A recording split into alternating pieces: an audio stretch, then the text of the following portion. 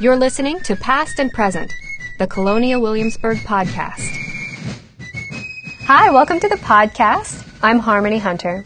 In the silversmith shop, an engraver works alongside the master, adding embellishments and designs to fine silver pieces. An engraver might also illustrate copper plates with detailed images, which would then be used to create prints of famous scenes. Lynn Zalesnikar is our guest today, and she practices both aspects of the engraver's trade. Lynn, thank you for being here today. Thank you for having me.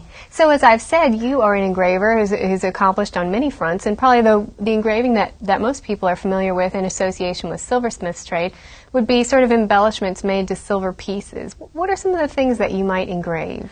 Typical engraving for what we do in the silversmith shop is monograms, coats of arms, family crests, inscription work, and any other ornamental work that might be desired, floral work, scroll work. So pretty much anything you want. What kind of objects do you find yourself engraving most frequently? Probably the number one thing for the 18th century as well as today are things like spoons and jewelry, the smaller objects. Cups as well. Kind of work your way up to the larger objects, but we sort of do them all today. I stopped by and saw you in the silversmith shop, and you were showing me some of your tools. You said they're very unchanged. The tools that you use today are almost the same as your counterpart would have used in the colonial era. Right. The gravers that we're using, gravers, or sometimes they're called burins. It's just a very sharp piece of steel, relatively short, just a few inches long, and a wooden sort of mushroom-style handle. And it's pushed by the heel of the hand, driving through the silver or gold or whatever material is required. And very, very little changes, you're right. A little bit aesthetically with the handles, but that's about it. Well, the tool must have to be harder than silver. What is the tool made of? It is a steel. It's a hardened steel. And pretty much any material metal-wise can be cut with that push graver. Don't typically see it as often on steel itself. It needs a little more drive. So then a hammer and chisel style of the same tool. Little modification to the length of the tool and the angles. But again, driven with a very small little hammer. More akin to a gunsmith's engraving or a knife maker doing ornamental work on steel. You're doing most of this freehand. How did you learn to do it? Lots of practice. I was really fortunate. The master hand engraver, Herbert LaFountain, at the time here at Colonial Williamsburg, was looking for an apprentice, and I served a 10,000-hour apprenticeship with him.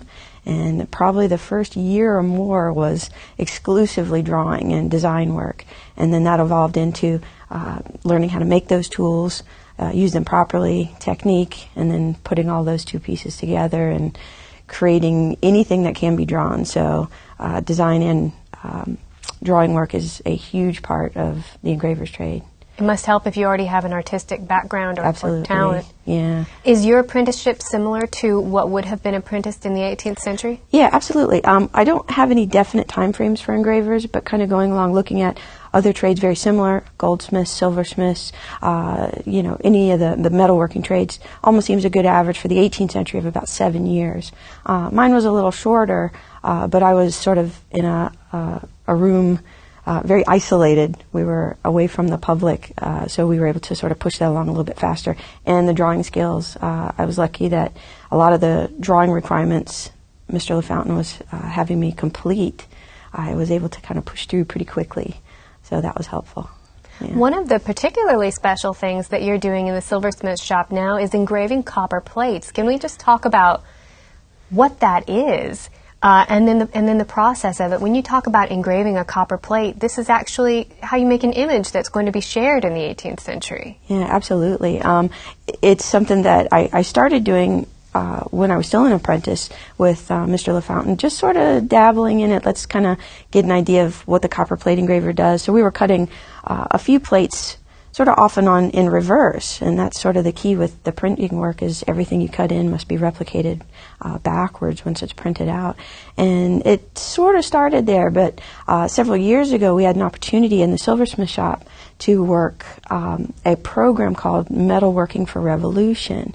And it was a really neat conference we had. All the metalworkers in the historic area took part in this, and we wanted to do something with silversmith shop, and not a lot of silver is being produced during the Revolutionary period, so we naturally looked to Paul Revere and his engraving of the Boston Massacre, or as he titles it, the Bloody Massacre. And every kid in history, at some point, American history, is going to study that print. And that's really what got the ball rolling with really getting into the copperplate trade and, looking at a different aspect of engraving, but just a natural expansion. So just for people who might not be familiar with prints and engravings, Paul Revere was a Boston silversmith, and he created this engraving on copper plate in reverse that then you put on a press. You put ink on it and put it on a press. Right. So and this is how you would share like a poster or make an illustration in a book or a picture for your wall? All of those, yeah. So the sort of the basics of it, you're cutting the imagery into the plate in reverse. The line itself is where the engraving is going to be produced from. So very much in opposite fashion of the way the printing shop is working, where the typeset, the lift of that typeset is what's being inked. So we're looking at that reverse.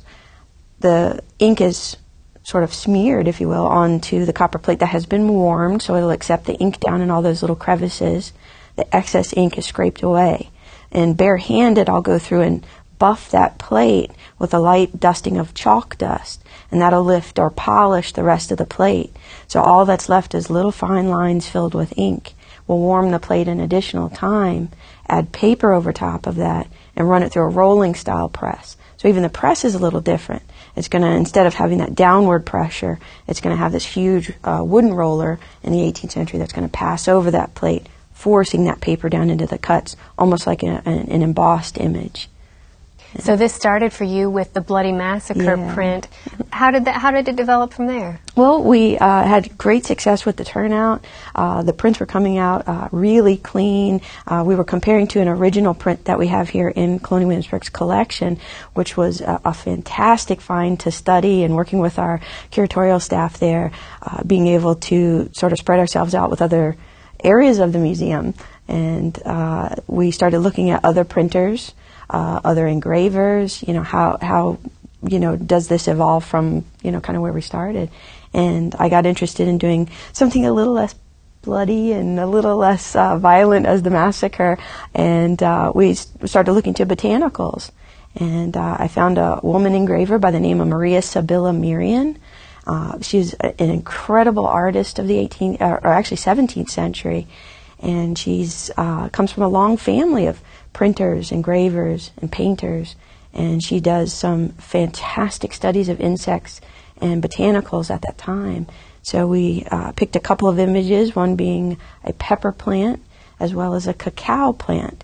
If you like chocolate, that's where your chocolate's coming from. And so we've now done the 2 additional prints, and we've got definite plans to continue with this process of copper plate work.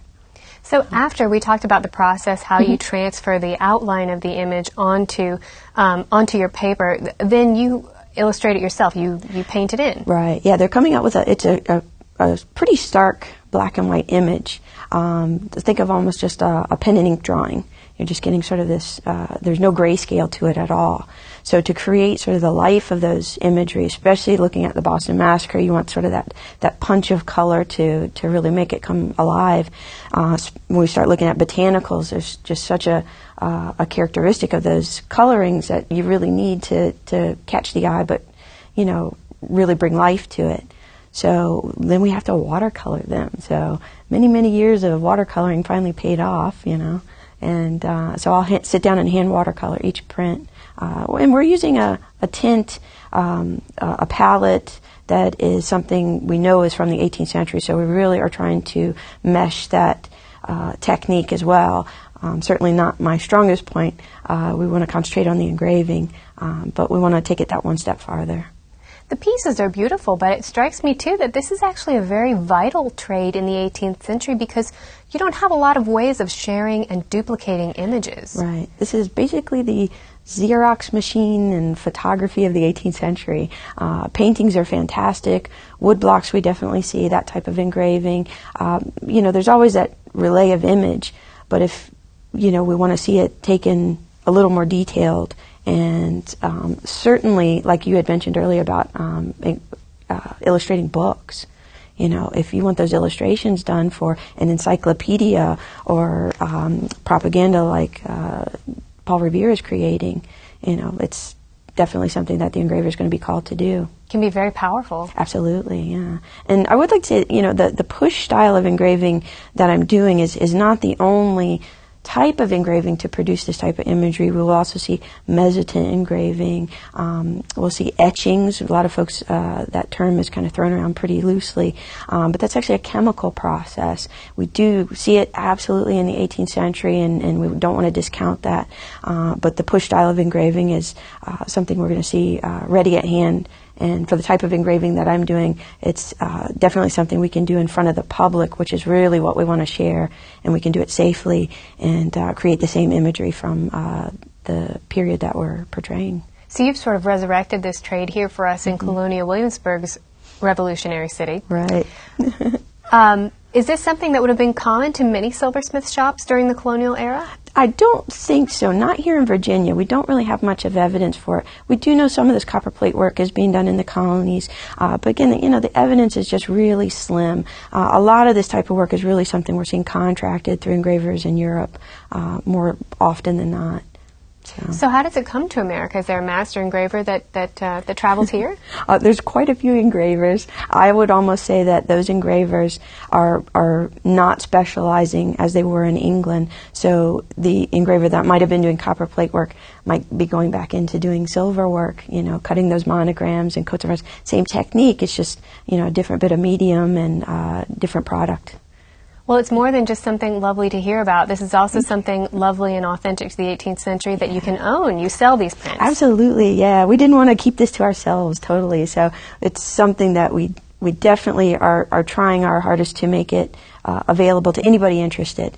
And so we're trying to, again, sort of find imagery that's eye-catching today, try to look at the 18th century product, but make it in a, very 21st century aesthetic, that would, look nice on your living room wall or your dining room. And we're going to kind of continue in that vein and trying to find more products that were there in the 18th century with those prints that somebody might like to have today. The silversmith shop can make that happen. The Golden Ball, who we're attached to in the historic area, are already selling 2 of our prints, and shortly we'll have the 3rd print in there and any additional ones. Lynn, we hope folks will come by and see you in the historic area, the engraving work that you do, as well as the other work that's done in the silversmith shop. Where is your shop located? We are located on the Duke of Gloucester Street. We are at the sign of the Golden Ball. It's the James Craig Silversmith Shop, right between the Millinery Shop and the Raleigh Tavern. We're pretty much there every day, 9 to 5, and come down and see us. And we can also find you on Facebook and keep up with your progress. Absolutely. We've jumped into the 21st century. We just want to make sure that the 2 minutes of the project you're going to see when you come to visit us, you can continue to see how they evolve, and Facebook's allowed us to do that. What's the Facebook page called? The James Craig Silversmith Shop. Lynn, thank you so much for being our guest today. Thank you. Do you have a question or suggestion for the show? Leave a comment at podcast.history.org.